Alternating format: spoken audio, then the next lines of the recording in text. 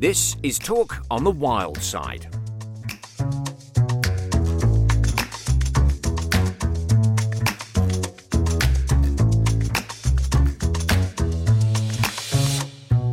I'm Rob Smith, and this episode has a distinctly marshy feel to it. There's a lot of wetland-related business as we visit the extraordinary Elmley National Nature Reserve that's using ecotourism to preserve their precious habitat. Home to over 45,000 birds, including lapwings and skylarks, bittern and curlew, but where you can also enjoy staying on a kind of luxury Kentish marshland safari. When we first moved here, we were waking up and watching sunrise and just thinking, this is just incredible. You can open your bifold windows and the marsh harrier, the hare, is right in front of you.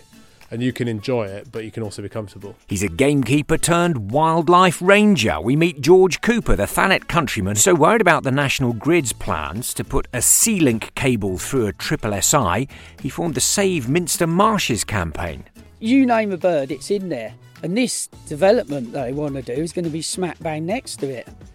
You know, with humming cables 24/7, 365 days a year, you know, and lights and disturbance. And we chat with Kent Wildlife Trust's first ever apprentice, Bella Sabin-Dawson, who's overcoming her eco-anxiety by getting stuck in with practical projects like the University of Kent's sustainability programme. When the big world out there is so scary, knowing that close to home someone is trying to make a big difference is really beneficial. All that, plus news of great crested newts and the University Bio Blitz. Just pull your virtual waders on and take the plunge. Come on in, the marsh water's lovely.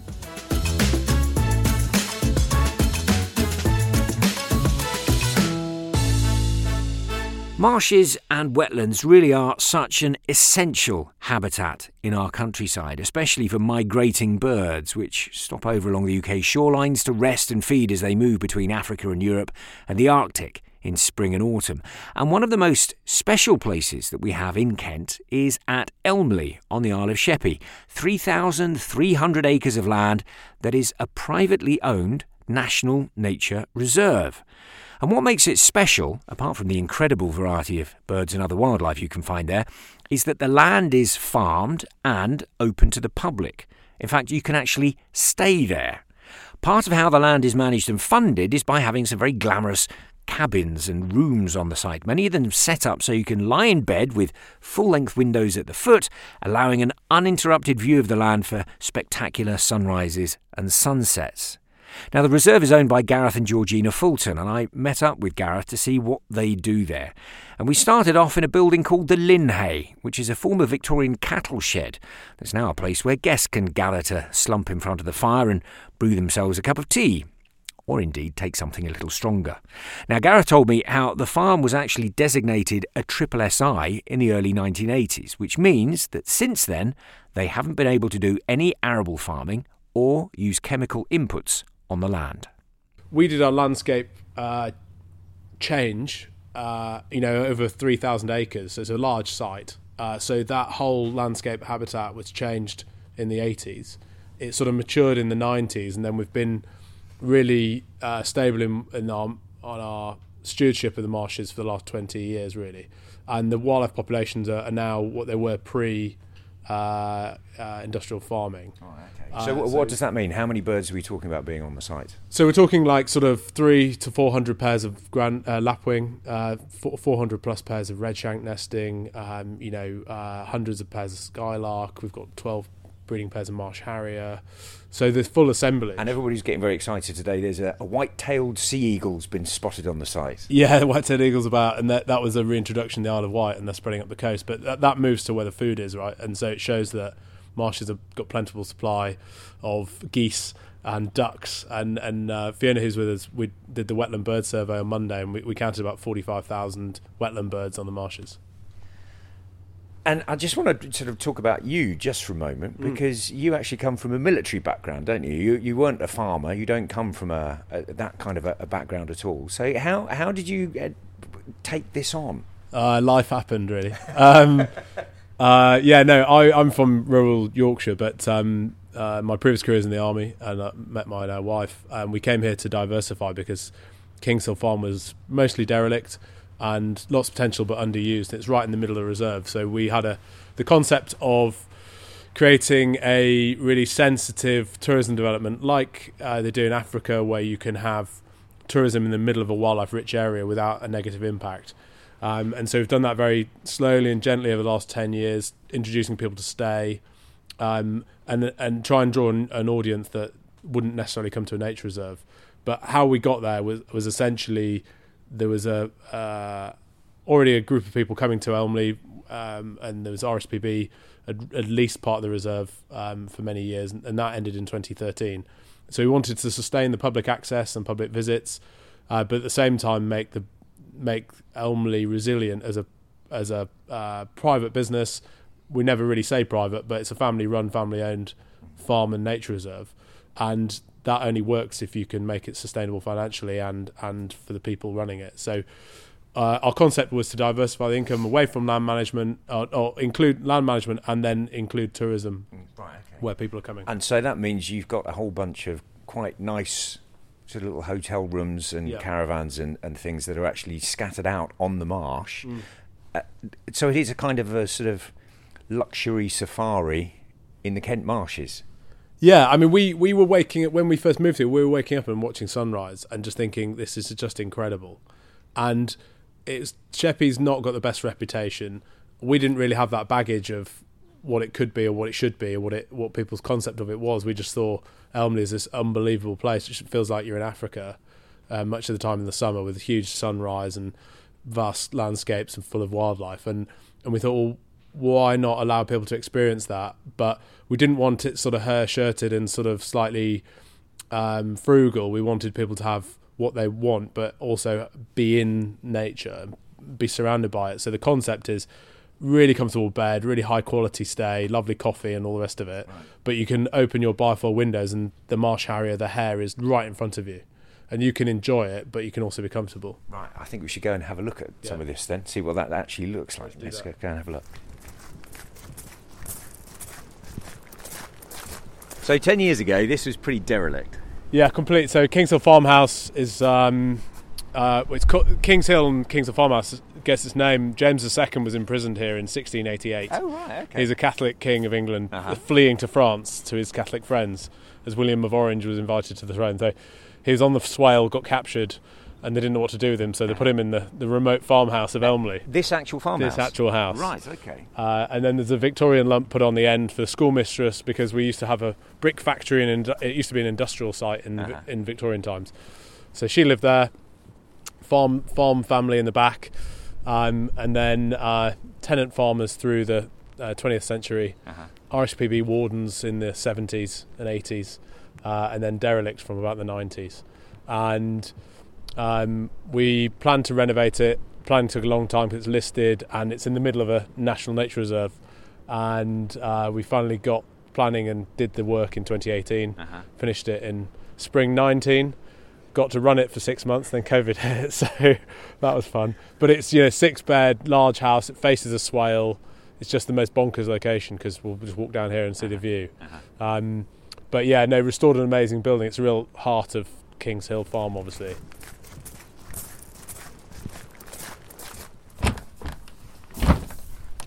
There we go. So this is one of what do you call this? One's called the salt box. So this is it's not a shepherd's hut, but it's a big hut, isn't it? A cabin, yeah. A cabin, right? Okay. The salt box is an old name for literally a box that keeps salt in out in the marshes, because it was so. We used to create salt from managing the land. When they inned the land, they'd create salt out of the ground and store it because it's very valuable. So there's a bit of history to it, but yeah. But this is proper. I mean, it's like a hotel, isn't it? You've got a lovely big bed that looks immediately out through the whole end of the cabin is glass, and it just looks across the marsh, and it's uninterrupted. You can't see there's pylons right on the horizon, but there's nothing in the foreground here. This is landscape as you would have seen it 200 years ago. Yeah, or more. I mean, this is timeless, really. This landscape of the coastal marshes, and full of wildlife that there would have been there 200-300 years ago, which is even more rare now than landscape. Yeah, absolutely. So people, you come and you lie in bed here and which way are we facing? So the sun rises over there, isn't it? You watch the sun come up in the morning. The sunrise, yeah, and that's huge. And we often say we've all got curtains and blinds and things. But we often say don't close them because actually seeing sunrise over the marshes is really special, and you can always sleep later. But yeah, no, it's got in showers, kitchen, and outdoor baths and fire pits. All the mod cons. It's lovely. And then if we come around the corner here, I'm just going to walk around here and sort of give a little tap. It's quite breezy and wet today, but outside the back door here, we've got a beautiful copper bath, for a posh jacuzzi to sit in to commune with nature while you clean the mud out your toes. But even with this, we try and do a bath because it uses less water and is more friendly to the wildlife around it than having a big hot tub using energy and having to change the water every time the guests change it. And of course, the whole point of all of this is the fact that this is what pays for that. That these huts, the income you get from that, allows you as a business to manage the land for nature. Yeah, and people. And so that is, and employ local people as well. And so it's pointless being an island just for wildlife on its own with no engagement, because how will people value it, and therefore how will it be protected? And so it's all about that balance of people relating and engaging with wildlife, which is really important for our health, mental health and physical health, as well as society. And so it's engaging local people whether they want to come and birdwatch or be employed. It's engaging people from further afield to get out of cities and have a bit of wellness in nature. And then also for wildlife itself, because there's an intrinsic value to all these birds. And if Elmley's not here, there's a huge number of birds without habitat to use. And it's a beautiful wild spot. And as we look across here, so just talk me through some of the birds we can see in the so on the marsh in front of us. On the ponds, we've got just in front of the ponds, we've got lots of widgeon, which are a duck that breeds in the Arctic and winters on the east UK coast. And there's over 10,000 of them here at the moment, so that's a real spectacle to see that many birds in the air, that quantity. A few others got some tufted duck, which are also winter migrants, and then all over the marshes you can see them fluttering about a lapwing. It's our sort of bellwether bird. We use the lapwing as the indicator of how to manage the reserve, because they're in the middle of the food chain. So if we get it right for the lapwing, we're getting it broadly right for the marsh harriers at the top, or the white-tailed eagle now at the top, and the invertebrates in the soil what the lapwing feed on. So they're a really good indicator of a healthy habitat here, and there are lots of them. And as we look out, there's a lot of water that I can see. Is that water there year round, or is that because the tide's in at the moment? Or no, that's fresh water. The tide stays the other side of the sea defences, and that water is basically rainfall. And we sometimes in dry winters pump some more water on. But we're a seasonally drying wetland, so very wet in the winter. That attracts and creates a habitat for wintering birds. And then what makes it special for breeding ground nesting birds through the spring is that water starts evaporating, and that creates a muddy edge, and it allows the birds to nest and the chicks to have very close proximity to food, because they want to be in the muddy bits eating the chironomids and the worms and whatnot. Mm-hmm. And so that will then almost completely dry out by midsummer. The grass grows and it can be grazed and whatnot. And then that cycle starts when you say again. graze, is that sheep? Is that cattle? What do you put on there? Predominantly cattle, right. Because they just create the right grass structure for ground nesting birds. So the skylarks, the redshank, the lapwing, they're like an open landscape, but they need tufts of grass to nest in or around. And also that creates the microdiversity for insects, invertebrates and whatnot. So you get a whole... And that farming side of it, because we talked a fair bit about the fact that you're getting people on to come here and spend their money actually on the site, but the farming side of it, is that an important part financially, or is that more important kind of emotionally to how you use the land and how you manage the land? Yeah, I mean the primary driver for grazing is for habitat management, right. And here now we've sort of transitioned to the farming is hugely important, and everyone needs to eat, and we feel that the livestock grazed here are primarily habitat engineers. The grazing of the sward is key for the wildlife interest, but also we want to provide high quality food, and we've got a range of farmers near us who provide livestock to help graze the marshes, because there's a lot of cattle out there, 600 or 700 over 3,000 acres, and so it's definitely not an individual effort, and those guys are producing really high quality meat that is, sustainably produced and ethically produced.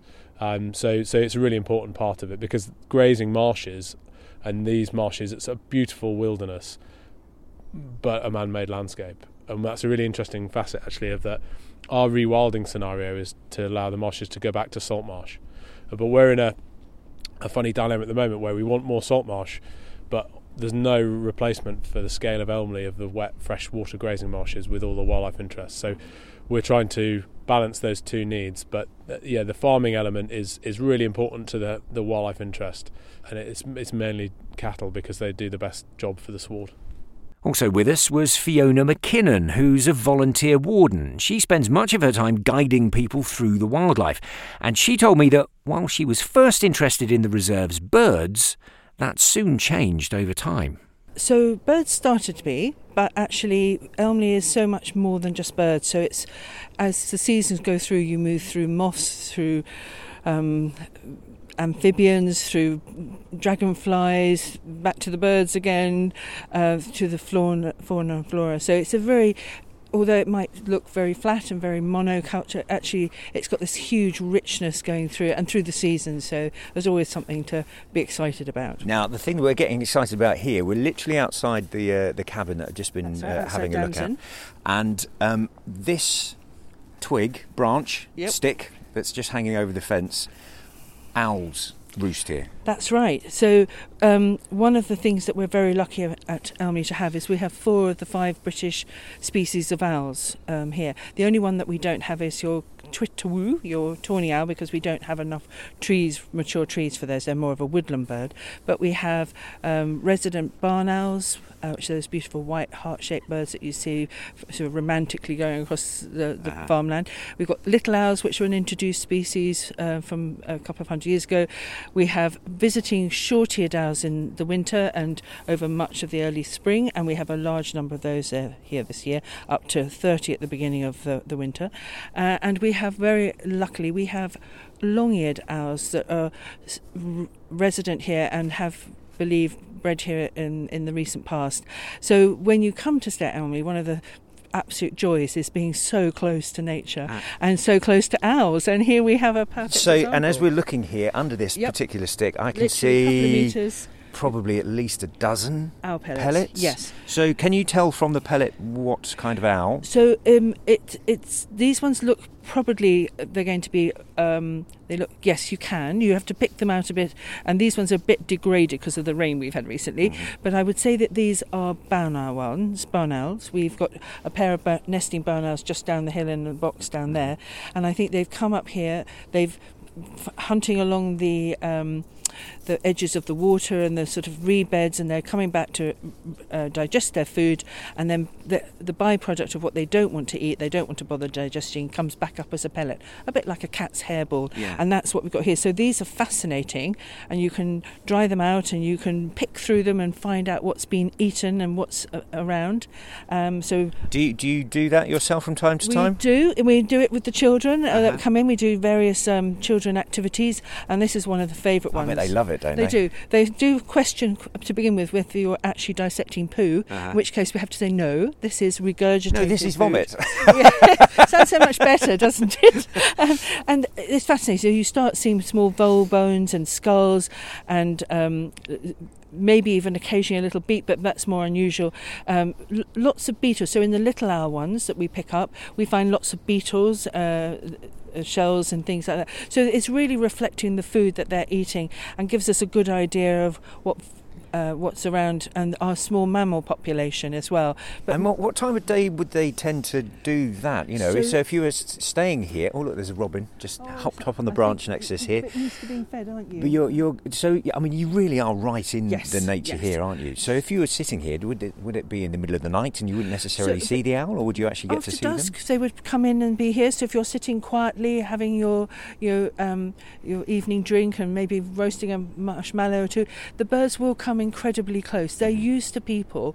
As long as people don't go, let the birds come to you, don't go to them, and they will come in. So you'll be sitting quietly, just a low noise. The birds are used to that, and you'll suddenly find them sitting beside you or flying through, looking at you. Last year, in summer, we had one of the long-eared owls spent an awful lot of time in the courtyard where we were just now, hunting for little beetles and things, and people were sitting there having their evening meal, and this beautiful owl, rare British owl, be flying around their heads, with occasionally stopping to look at them by sitting on the fence. So I can see from really your face close. you quite like it around here. I don't do. you? I'm yes, I think anyone that spends any time at Elmley falls a little bit in love with the owls, and they are very special here. Now, obviously, not everyone can afford to stay on the site, and even if you did, it would only be as an occasional treat. So, what about the rest of us? Well, since the reserve covers some 3,300 acres, the best way is to actually drive through it and to watch the nature out of the car window.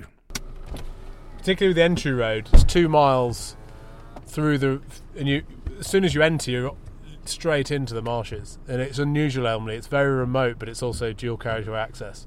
And so as soon as you're off that fast road, we try to change people's mentality of driving rather than racing along a dual carriageway. It's a gravel road, it's loose, there's a couple of holes, but we do that to slow people down. And then you're straight into the reserve, and 2 mile sort of sinuous drive through, and the birds will stay incredibly close to the road because they're habituated, they're used to the traffic, or the cars going in and out. They'll stay really close because they don't see the shape of a car as a threat. As soon as you get out and they see the human form, they're away. Right. And it's really important that we get that balance right. So you let everybody know as they come in, you have a little chat with them to let them know, exactly, stay in the car, just look out the window. So like a safari, if you're going to, I don't know, Woburn or one of those kind of places, that you don't want to get attacked by a lion. It's not quite the same concept here, but the way to keep the nature and the wildlife happy is for you to stay in the vehicle and just observe it. Yeah, there's not a lot that will eat you. I guess if you're a small child, you might get taken by the eagle. But no, but I was going to say Serengeti, and you said Woburn. But whatever. I was giving a tour to someone last April, and we came up very early in the morning, right in the middle, start of the breeding season, and it's probably the highest compliment ever been paid. But they had been to an amazing wetland in South America called the Pantanal, and it's sort of half the size of the UK, and it's just unbelievably vast, filled with wildlife. And they said that the drive along our road from King's Hill Farm back up towards the entrance, and this is when it's packed with breeding waders, and they're all calling everywhere, and there's harriers and hares everywhere. And they were honestly just said it was as good, if not better, than travelling all the way to the Pantanal to see the breeding birds. So it was pretty blown over by that. You can see some teal moving out, the ducks moving out in the back there. So as we're driving along here, every couple of 100 yards or so, there's somebody just parked up. This is what people do. You come out and you sit in the car and you gaze at what's going on. Yeah, I mean, as Fiona said before, look, if you let the wildlife come to you, you see a lot more. And certain people who come regularly sort of like certain spots where they'll get a view, and others just see something and can pull over to the side. As long as you're not blocking the road, it's great because you get to stop and enjoy. Watch these lapwing just feeding in the field here. There's a curlew just out here, 2 curlew actually, just on the. All right, let's just stop here for a moment then. We'll turn the engine off. Yeah. So we've made the curlew a bit of a focus in the last year or so. We don't have breeding curlew here, but we have a large wintering population, and but we've decided that we've got such a prolific population of waders because the conditions are right for them, that it might make sense to try and establish curlew here as a breeding population, because we think they might be quite successful. Mm-hmm. In the lowlands of the rest of the UK, there's less than 250 pairs left breeding because the habitat's not right, there's too much predation, there's land use impacts, silage cutting or whatever, that's making them not produce chicks. They're very long lived, so we've only really just cottoned on to the fact that they're going to be extinct as a lowland breeding bird if we don't get a move on and help. So we are helping with rearing eggs relocated from areas in the North Yorkshire moors where they're going to get disturbed or trampled on, or on the Pennine Way on the coastal footpaths. They're moved there. The skylark just raising here too. They're brought down as eggs. We rear them here, and then we raise them in pens. They feed themselves, so we just have to feed them and keep them warm. And once during their adolescent period, from once they hatch before they can fly, they sort of imprint on Elmley as being their home. And we know from the other waders that they're very site faithful. And some of the lapwing who we've ringed and tagged come back to nest within a metre or two of where they were born. Wow. And so we're hoping that's the case with curlew and the conditions. We've got enough insect life for them in the grasslands to feed their young. So how early in that as a programme are you? We had our first breeding season last spring. Those birds, we fledged 32 out of 40 eggs. And those birds, of which the survival rate won't be high initially, most birds 50% are lost in the first winter because it's so hard for them in the first winter. But of those birds, we think they'll 2 or 3 years gestation before they're ready to breed. And so it's that recruitment rate in 20, 25, 26, 27. Right, okay. So the curlew that we can see that's out there and doing its thing, you're hopeful that will be a breeding bird in the next couple of seasons? Yeah, these two we can see here aren't tagged. So there's a lapwing displaying their sign of spring on the marshes. That's setting up a territory to say, this is my patch. Amazing. That's a real morale lifter after a long winter. But yeah, those two birds there are wild curlew because they don't have the leg tags on that we would have put on them. So they will move off to could be Finland, could be other parts of Scandinavia to breed. Our birds, we've got two that are GPS tagged and they've joined the local flock. So they will move around the swale, but we're hoping when those birds in April go back up north, ours will remain. Right.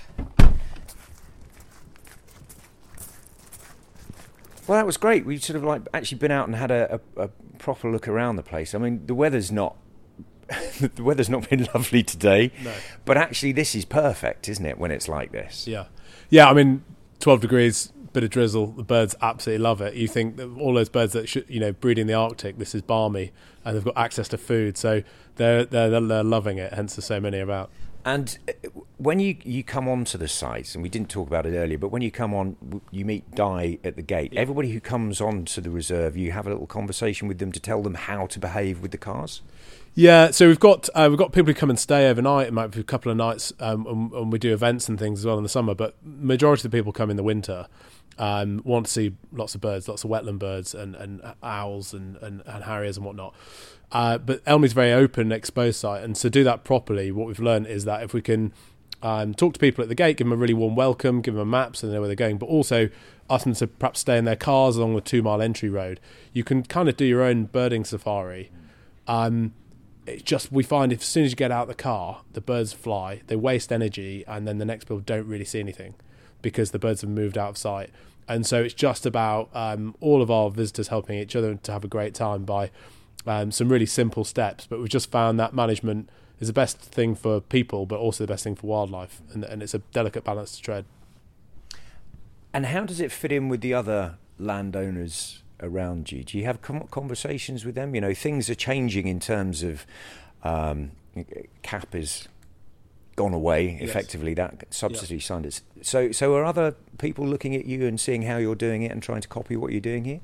Yeah, I mean, I don't want to be too arrogant to say they're all going to copy us, but they'll probably pick some good bits and ignore some of the mistakes we've made along the way, which everyone does. But I mean, one of my drivers was really Elmley. It's an incredible privilege to sort of help run Elmley and live in this landscape, really. And a lot of our neighbours are, still arable farming. There's marshland, there's lots of fruit growing. It's incredibly challenging for farmers at the moment, particularly the fruit growers, which are not getting paid what it costs to produce apples. And we go to the shop and it's a South African apple and they're growing Kentish apples next door. It's bonkers. But their future lies in having a blend of and probably more environmentally friendly practices around their food production, because you still need to eat, right? So they still need to be there. But we're sort of getting together as a cluster of farms along the whole Swale estuary to try and solve these challenges together. It's not a sort of oh, come and look at Elmley and all do this, because everyone's situation is different and the habitats are different. But by working together, or each finding a path through and helping each other, probably help that transition. And lots of people are now looking really seriously at how they change their landscapes around them with their farms or larger holdings, to do more for wildlife. We've gone from having a wonderful reserve and landscape, but with employing 2 people and no visitor interaction or facilities at all. We've set up a community interest company, which is a not-for-profit, which has enabled day visits to continue, because without it, there would have been no funding at all. We don't get any funding to be open to the public or any of that. So that's enabled it. We've got 850 friends of Elmley who are regulars, who come up all the time, and we've sustained sort of 20,000 other day visitors a year, which is great. We can now sleep 28, 30 people throughout the year, and in the summer some more, year round, and a team of 25 people employed locally. And I think that's one of the most amazing things, is some of the guys who live in Rushendon and Coimbra and Minster on the island didn't even know Elmley existed, but now their career and their future is linked, and they come to work every day in an amazing place and love it, and have linked into the marshes, which I just find incredible. And on a personal level, do you quite like it? Yeah. I do love it. Yeah, there's nothing. I mean, Monday, for example, is so special. Bright blue sky, winter birds, the highest tide of the year, 6.5 metre tides, and the marsh is full with 45,000 birds. And if you can't be moved by that, you're a pretty cold heart. So yeah, no, I love it. Many thanks to Gareth Fulton and Fiona McKinnon for giving us so much time and showing us around the Elmley Nature Reserve. If you want to find out any more about what they do there, then elmleynaturereserve.co.uk is the place to look. If you subscribe and become a friend of Elmley, and hundreds of people do, then it's effectively a year-long season ticket, so you can then come and go as often as you like and watch the landscape change through the seasons. Just a couple of little advisory notes, though, if you do want to visit. Do be aware that the reserve is closed to the public on Mondays and Tuesdays, so don't drive out there without checking first. And secondly, no dogs are allowed, even well-behaved ones, even on a lead, because making sure that the wildlife is left as undisturbed as possible is their highest priority.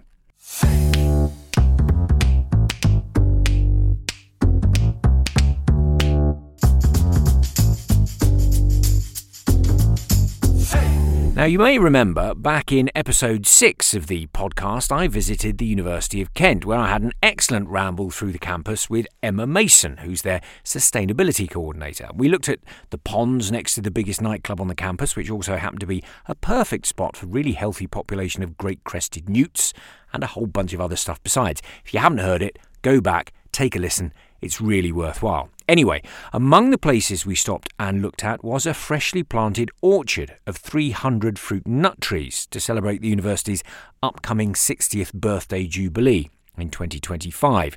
Well, while I was there, I also got the chance to have a chat with Bella Sabin-Dawson, who happens to be Kent Wildlife Trust's first ever apprentice. She's their new Education and Wellbeing apprentice, and she was also a student at the University of Kent beforehand. She is loving her new role and is especially keen to help people use practical knowledge as a way of combating the very natural eco-anxiety that a lot of us feel. So I started by asking her how she'd come to be in this role. I've just always been passionate about wildlife, always been passionate about the environment. I started my journey here as a wildlife conservation student and then transferred onto environmental social science once I realised how anthropocentric climate change and biodiversity loss is. And then... So what do you mean by that? Well, you know, wildlife conservation is a complex issue, but humans are always inevitably at the root of that. And so I think once I realised that, I felt like my efforts would be better put to use focusing on human issues. Right, okay. If you can sort the people out, then the wildlife will sort itself out. We hope they come hand in hand. Yeah. Because you were quite miserable about it all for a spell. Absolutely. It's always difficult once you start learning about the hard truth, the hard facts about, climate change, biodiversity loss.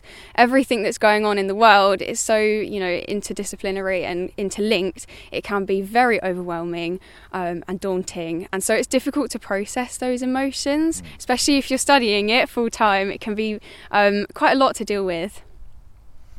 How are you feeling now? I'm feeling better. I think it's something that you manage to learn how to cope with over time. But I came across the term eco-anxiety when I was in my second year here at uni. And I kind of heard the term and I was like, oh my goodness, this is me. I could relate so clearly with that term. And from that point, I then reached out and we found a group of students that also felt the same way and really connected with a community that empathised with those feelings.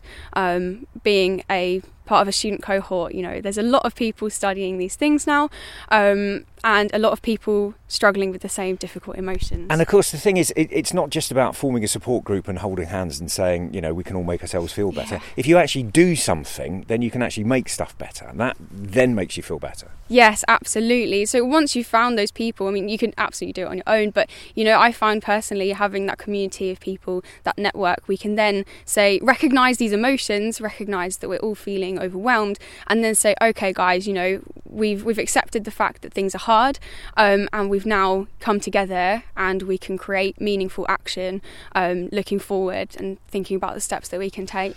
So given all that, and that you're doing your apprenticeship with the Wildlife Trust now, what's your advice for people who might be listening who have got eco-anxiety, who are deeply worried about where we're going, how things are headed? What can they do? It's always a tricky one, and it does depend on every person as an individual, because you are going to have different ways of managing your emotions yourself. I would say try and find people who are empathising, who feel similar feelings, because even just having the opportunity to talk to somebody about these kind of emotions can really give you a sense of relief. For some people, listening to music, just taking your mind off everything, distracting yourself with a TV show or getting out in nature for a walk, anything that will fully give you a breather from these environmental issues. I think a lot of people, either if you're working in the sector or if you're just really interested and trying to make an impact in your own way, in your own free time, you feel this pressure to constantly be learning as much as you can and taking as much on board as you possibly can, because you feel like that's your responsibility as somebody who is environmentally minded. But it is so important that you take a break from everything and make sure that you have some time to switch off and wind down, so that you can have a little mental reset every now and then and have a bit of a breather. But also, one thing that I can really recommend is try and find positive news. It's a really big thing that helps me. I think, finding Instagram pages, it's all over social media. We're bombarded with negative stuff all the time. Finding the positive stuff as well is really important. So maybe even switching on post notifications for certain pages. One guy I follow on Instagram and TikTok, Sam Bentley, is absolutely incredible. He collects all of these positive environmental news stories, collects them all up for you, and then presents them in such a magical way. I'll take a look. So Sam Bentley, we'll look him out, and of course people should listen to the Talk on the Wild Side podcast. Absolutely. Hear all sorts of good stuff there. And so we're still here in the newly planted orchard. Does this help you, seeing this kind of thing? Yes, absolutely. It's nice seeing physical positive change and steps towards action. You're being at the University of Kent as a student and knowing that the university sustainability team and the grounds team are listening, that they're taking action, and really making a big effort to make the campus more nature friendly, more sustainable is so reassuring. It makes a big difference when the big world out there is so scary. Knowing that close to home someone is trying to make a big difference is really beneficial. Bella Sabin Dawson there, Kent Wildlife Trust's first ever apprentice, and a real breath of fresh air, isn't she? Now, accompanying us on our trip, we also had a current student of conservation at the university, Sam Madison, who's in his second year. And there were two things that I wanted to have a chat with Sam about: the BioBlitz survey, which has been carried out at the university campus for the last 3 years, and newts. because newts, particularly great crested ones, form quite a big part of the conservation studies at the University of Kent, and we stopped by their newt research ponds, which are in fact globally famous, if you know a thing or two about great crested newts, that is, since they have been running continuous studies there for over 30 years. I do love my UK wildlife and my rewilding, but the newts is something that everybody gets involved with. All the students in wildlife conservation at the University of Kent will come out here in their first year and learn to survey the newts, to trap them, record them, and use that data for population analysis, which is absolutely fascinating. Right. But it is lovely to know that we've got such an amazing protected species on campus, and that it's thriving here. It's great. So we'll come on to what your favourite thing is in a minute then, Yes. but we're stood by a pond here, which I think you helped construct last year and has already got great crested newts in it. So it's it's working. Yes, it certainly is. Yeah, we've got quite a lot of ponds on campus. We've been past a few this morning. But the ability of the newts to spread out and make the most use of our ponds on campus is really amazing. And yeah, it just shows that the differences that we are able to make just by creating novel habitats for these sort of species, they do really make the most of them. And just talk me through briefly how, the project that's been running here for so long, looking at newts, you actually trap the newts on a regular basis and hook them out and have a look at them. Yeah, so that's run by Professor Richard Griffiths, who is an absolute world-leading authority on great crested newts. So he's been running the research site here. He got permission to do it about 35 years ago, long before my time. So he's been running it since. And yeah, so every week during surveying season, which runs mostly throughout the year, but obviously that's outside of breeding times. Don't want to catch them when they're trying to breed. Every week on Thursday evening they'll set the traps, which are just simple bottle traps. They don't harm the newts in any way. The newts swim into them on their own accord, and then early Friday morning they will pull them up. We get great crested newts here, as well as our other two native species, which are smooth newts and palmate newts, and they record each and every newt that comes out. And for all the great crested newts, they actually take pictures of their belly patterns, which are unique to the individuals, like a fingerprint to a human. Okay. So you can take these pictures side by side and go, yes, we've caught the same newt this week and the next week, and see which ponds it's been moving between and track it across its life, which is absolutely fascinating data. So one of the things I really wanted to talk to you about, Sam, is the Bio Blitz. Tell me about that. Yes, the University of Kent Bio Blitz is an annual event. I suppose to start off, for those who don't know what a Bio Blitz is, it's a 24-hour period in which you survey an area. So in our case, that is the lovely 300 hectares of the University of Kent campus. Mm-hmm. And you survey for as many species as possible. So in our case, we carried out 20 different surveys, everything from newts to bats to plants to invertebrates to birds. And we have everybody, all our volunteers and members of the community. Last year we had an astounding 469 people in attendance. Everybody goes out on the surveys and records as much wildlife as they can. And how much did you find? How many different species are there? So our species tally for the University of Kent campus last year was 322 species, which was absolutely amazing. About 40% of those were insect species, a lot of moths we found, and then another 40% roughly were our plants, our native British wildflowers. We carry the Bio Blitz out in the summer, so this last year just gone, it was very end of May 2023. And this is an ongoing one. You're going to do it every May going forwards, that's the idea, so you can actually get kind of a picture over time? Yes, so this May just gone was our third annual Bio Blitz. And each year we aim to grow it as more of it's such a flagship event at the university that we have so many people come in from outside the university and students and staff, that we try and grow it not only in numbers of volunteers and people who get involved, but also our survey effort. So yes, we'll be going ahead next year. We hope to find even more species, of course. And have you noticed any differences looking at the data, that since the university's been taking sustainability more seriously, are you seeing more biodiversity on the campus? Yes, well, we've only got 3 years of data from the Bio Blitz specifically. We have found a lot of very interesting species that you might not expect to find. We found some rare species of moths. We found some really fascinating plants, as well as obviously the unusual native British mammals. We found hedgehogs, badgers, foxes, pygmy and common pipistrelle bats, which is really amazing to see them.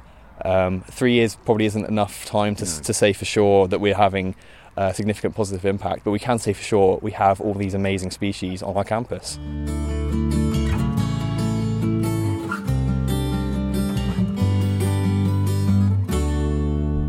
Now, if I say the word gamekeeper, what pops into your mind? It may well have some negative connotations. You might have some kind of Victorian notions of an angry man in a deerstalker hat shooting poachers and poisoning anything that isn't a pheasant or a grouse. You might think of Danny, champion of the world, and maybe have some hazy romantic notions of a kind of face-off between good and evil. People often have all sorts of strong reactions to the notion of a gamekeeper, especially in the world of nature conservation. But the reality is that because gamekeepers are responsible for maintaining habitats where pheasants, partridges, hare, deer and grouse can all thrive, looking after the woods and hedgerows and fields in which the game birds and animals live is crucial. And between them, Britain's gamekeepers look after more countryside than all the national parks and nature reserves put together. Now, George Cooper is a gamekeeper. He works the land at Abbey Farm in Minster in Thanet, and he also recently set up the campaign group Save Minster Marshes, because he is frightened of the impact that the National Grid's plans for building a new converter station and the cabling and the pylons that go with it for the proposed Sea-Link project. He's worried about what the impact is going to be on the wildlife there. For George, a healthy landscape with a real diversity of wildlife also provides the best conditions for his ducks and pheasants. So he's created a kind of unexpected alliance with all sorts of environmental groups locally to try and prevent anything being done that will damage the countryside he loves. I met up with George on an early blustery morning in a field in the middle of the Minster Marshes farmland. 53 years I've been coming here as a lad fishing, and then 25 years as the gamekeeper on Abbey Farm. And as a gamekeeper, what does that mean? What do you actually do? Well, I manage the birds that we release, so pheasants and ducks. So we get them in at 7 weeks old, and I look after them and nurture them and feed them and water them and just look after them basically. Right. But it also involves, I'm here every day, so I record the wildlife, making it good for game birds and waterfowl makes it good for everything. Like, I probably put out half a tonne of food every time I come out, and probably half of that is ate by the wild population of birds. Now, does that make you unusual as a gamekeeper that you like that? you want to encourage the wildlife? Not through my experience. Most gamekeepers started like I started when it was legal. Most people I know that got into bird watching or birds started by bird egging when it was legal, and then it got you an interest, and we was always out in the countryside looking for birds' nests, and it makes you interested in wildlife. And so most of them start from that, and then they get into shooting, and then they become professional gamekeepers, but they take that with them through their lives. And most of the wildlife that they interact with every day doesn't cause them any problems. It's there, but doing what they do, like on the dry, it's not so bad here because we've got water, but on another estate I work, there's no water, no standing water. So we put water out every day for our pheasants, which all the other birds have got access to, and they've got access to the food, so it makes it easier for them. So the field that we're stood in here, just describe it for me, because I'm not a land expert, as it were. It's very low lying. It's very, there is water in the fields here. It's not the time of year for crops to be growing, but there's no bare earth anywhere. No, there's no bare earth, because nowadays most farmers put what's called a catch crop on. So it's planted after harvest. We plant it directly into the stubbles, so we don't plough. There's minimal cultivation or no cultivation, so it's drilled directly into the stubbles, and then that grows, and that takes the nitrates out of the soil, stops soil erosion, puts organic matter back into the soil. So the soils, it's actual better soil structure. You're not destroying the worms because you're not ploughing, the seagulls aren't eating them. A lot of the invertebrates and that survive, so it's absolutely perfect for wildlife. And that means that you do get an amazing amount of bird life down here, and it's birds are really your thing, isn't it? So just give us a list of some of the wildlife that you see because you're down here pretty much every day, aren't you? Oh, every time I come down, I would probably count 40 species of birds. We've got beavers. I see slow worms, grass snakes, common lizards, water voles, minks, sadly, but that's something that we need to get on. Every day's different. Some days you can come down here, there's next to nothing. Other days there's curlew, golden plover, birds of prey. We've got every species of owl down here. Obviously the short-eared owls only come in the autumn and the winter, but we've got resident long-eared owls, barn owls, tawny owls, little owls, some of them nest here. You name a bird and we've probably got it down here. And as we were here, literally as we just stopped here, so we kind of putted out on the little four-wheel drive vehicle, the ATV, to get through there because it's quite muddy on the farm track. But we stopped here and there were some skylarks. Yeah, loads of skylarks. We've rung more skylarks on Abbey Farm than anyone in Kent since 2021. 67 skylarks we've ringed, which is a fantastic number. And do you put that down to the way that the land is being farmed? Because a decade ago, they farmed it in a different way here, didn't they? Yeah, it's definitely better how they're farming it now for wildlife. The catch crop, I think's one of the major things. Leaving the overwintering stubbles is really good because it leaves certain amount of bits of wheat for birds to feed on and gives them cover. The extra catch crop that they drill in it gives it more cover, so the birds can feed out there all day without being predated. It's fantastic for wildlife. And as we look across the field at the moment, I mean, we saw literally hundreds of cormorants flying out, didn't we, earlier Thousands, on? Yeah. How important to you is this piece of land here? This area, East Kent, I think is majorly important for migrating birds. We're ever so close to Europe, so a lot of the migrating birds obviously follow the coast down to Peggle Bay and Sandwich Bay, which is literally probably not even half a mile away from us here. And they work their way down here to cross to Europe. So if this is all developed, where are they going to feed before they cross the channel? You know, saw a bird through my binoculars. It's called a wheatear. And I didn't really notice when I see it in the binoculars, but later on when I checked my photographs, it had a coloured ring on its leg. So I researched it, and it had come from Stockholm Island in Pembrokeshire, where they're doing a wheatear ringing project.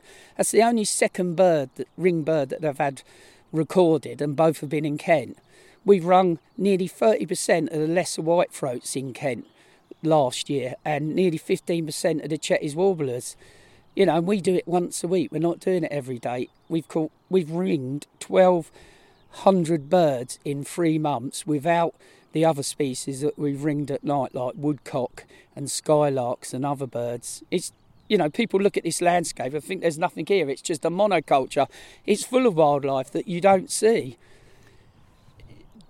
Do people find it strange that, because you're so passionate about the wildlife that's here, but you're a gamekeeper and you set up the land for shooting, and lots of people might think there's a contradiction in that?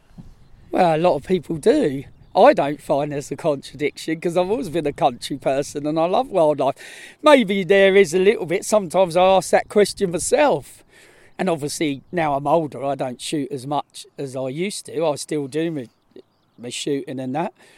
But I think it goes cap in hand, conservation and gamekeeping. I know a lot of people can't see that, but I could guarantee you if I took you on any shoot through this country, which I've had the privilege to go on many, some of the biggest estates in this country, most shooting estates have got a lot of wildlife because they're undisturbed, because they don't let people walk everywhere and let their dogs run everywhere. They feed the birds, they control the predator species. Now, they even control them on reserves like the RSPB and that. They've controlled birds that predate on rare birds and that. It's no different. You know, we could probably change our name to Rangers, you know, and then people, it might be better, for people if we called ourselves Rangers, but I've got no problem I'm quite proud to be a gamekeeper, to be perfectly honest. Now, as we look just behind us here, So across the fields, there's a big patch of woodland, and there's a huge hedgerow that goes that way. Yeah. That in itself is massively important, isn't it? Yeah, that's a triple SI. So that's teeming with wildlife, which is basically becoming an island. You've got the old Richborough so-called green energy park to one side of it. You've got the treatment works and the anaerobic digester, and now a grid stability building that's going to be built, and possibly, if they can't drill the cables underneath the triple SI, they're going to have to open trench it, which would destroy it. Now that's got a heronry, it's got nesting egrets, it's got some birds that I can't really mention, but it's, you name a bird, it's in there. It's undisturbed because you can't access it because it's so overgrown, but it's good because people can't access it. It's really, really important. It links Minster Marshes and the Stour Valley to Sandwich Bay and Pegwell Bay, and then on to Europe for migrating birds. It's really, really important area. And this development they want to do is going to be smack bang next to it. You know, with humming cables 24/7, 365 days a year. You know, and lights and disturbance. And the actual physical size of the building, as we look across the field there, you're saying that they've put a couple of boreholes in to test for the water levels. Funnily enough, in the marsh, there's quite a lot of water here, isn't there? Yeah. But the physical building itself is going to be massive. Oh, huge. It's going to be, for want of a better word, it's going to look like a huge, great big football stadium. It's 100 foot high, so 100 foot high, and it's going to be 9 hectares. So that equates to 22 football pitches. And then they're putting super-sized pylons, which are going to run perpendicular to the River Stour, straight across the River Stour, which we have massive problems with birds like swans crashing into them. I mean, 2 miles upstream from where we are now in 2003, 179 mute swans were killed in one go. You go on the marsh now and you hardly see any swans. The numbers aren't there anymore, and now you want to put more cables across the marsh. There's going to be like a fishing net stretched across the River Stour. So as a final thought then, I know you want to save Minster Marshes. That's the campaign, isn't it? What do you want people to do? Well, I'd like people to sign the petition. The more signatures we get on the petition, the more power we've got. Get involved, really. Read about it on Facebook and get wild and look at the Kent Wildlife Trust site and the RSPB. Everyone's trying to fight it, but we need people behind us to stop this. We don't want to stop it because supposedly we need green energy, but this is all down to cost. Instead of running the cable in at Pegwell Bay, they could run the cable into the old Dungeness Power Station site, which is on the beach. It's got a massive area that's unused there, but it's down to the cost of putting the cable there. This is all down to cost. Plus, National Grid make a fortune out the Nemo link at Richborough. So they obviously want this to link in to the undersea cable that goes to Europe. This is all about money. It's a private company and they want to pay their shareholders. You know, through my experience over this, which has been over a year now, I've been trying to do something about this. They don't care about the wildlife. It's all about money. That's all it's about. And, you know, this is the first time you've ever been down there, and it's not a particularly good day for birds, for whatever reason. That's how it goes. But, you know, it is an amazing place, and it's pretty remote for East Kent. You know, Thanet is getting more and more developed. This is one of the wildest places in Thanet that's left. Once they build that, that's it, spoiled. And then what's to stop them, once they've built that, carrying on, taking more of the marsh? Oh, we want to put more battery storage. What people got to realise, this is the third cable that's come into Pegwell Bay. They put the Nemo link through. There's rumours that they've got to restring the Nemo link that was only put in 2018. So they've got to put bigger cables on it. You know, they haven't got a plan of what to do for the future. They're just adding bits on all the time. And this is wrong. You know, this isn't just here. This is in Suffolk and Norfolk and Essex and Scotland. It's all over the country that people are trying to fight National Grid. You know, and we need more and more people behind us from all over the country to try and stop this. George Cooper, gamekeeper at Abbey Farm on Minster Marshes there. You can hear the passion in his voice, can't you? And he's far from being alone in his concerns. The local MP, Sir Roger Gale, is backing the campaign. I'm hoping that we're going to be talking with Sir Roger in the next episode about why he thinks this is such a significant issue. Kent Wildlife Trust, of course, is campaigning for the National Grid to rethink Sea-Link. If you want to get involved, then just search for Save Minster Marshes online. There's a petition as well with change.org that already has nearly 10,000 signatures. Adding your name to that list would be a help.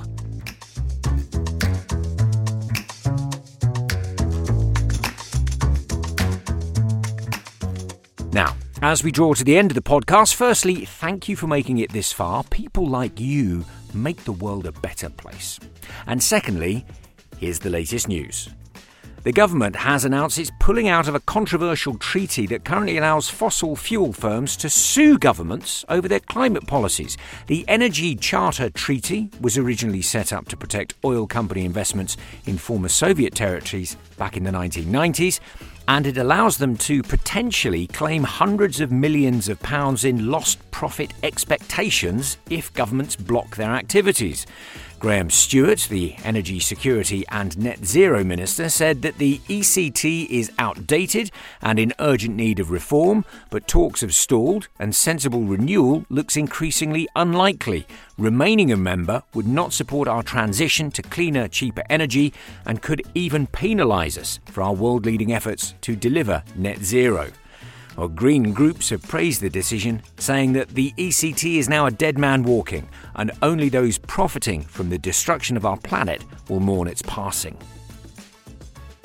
First came the beavers, then came the bison. Now could the southeast be facing the return of the pine marten? Well, that's certainly the hope of the Pine Marten Restoration Project, which sees Kent and Sussex Wildlife Trusts teaming up with Wildwood and Ashdown Forest and Forestry England to look into whether the voracious little mustarlids could regain a toehold here. 200 years ago, they were pretty common across the UK, but hunting and habitat loss means that pine martens are now only found in more remote parts of Scotland and the Welsh borders. Search for pine martens on the Kent Wildlife Trust website to find out more.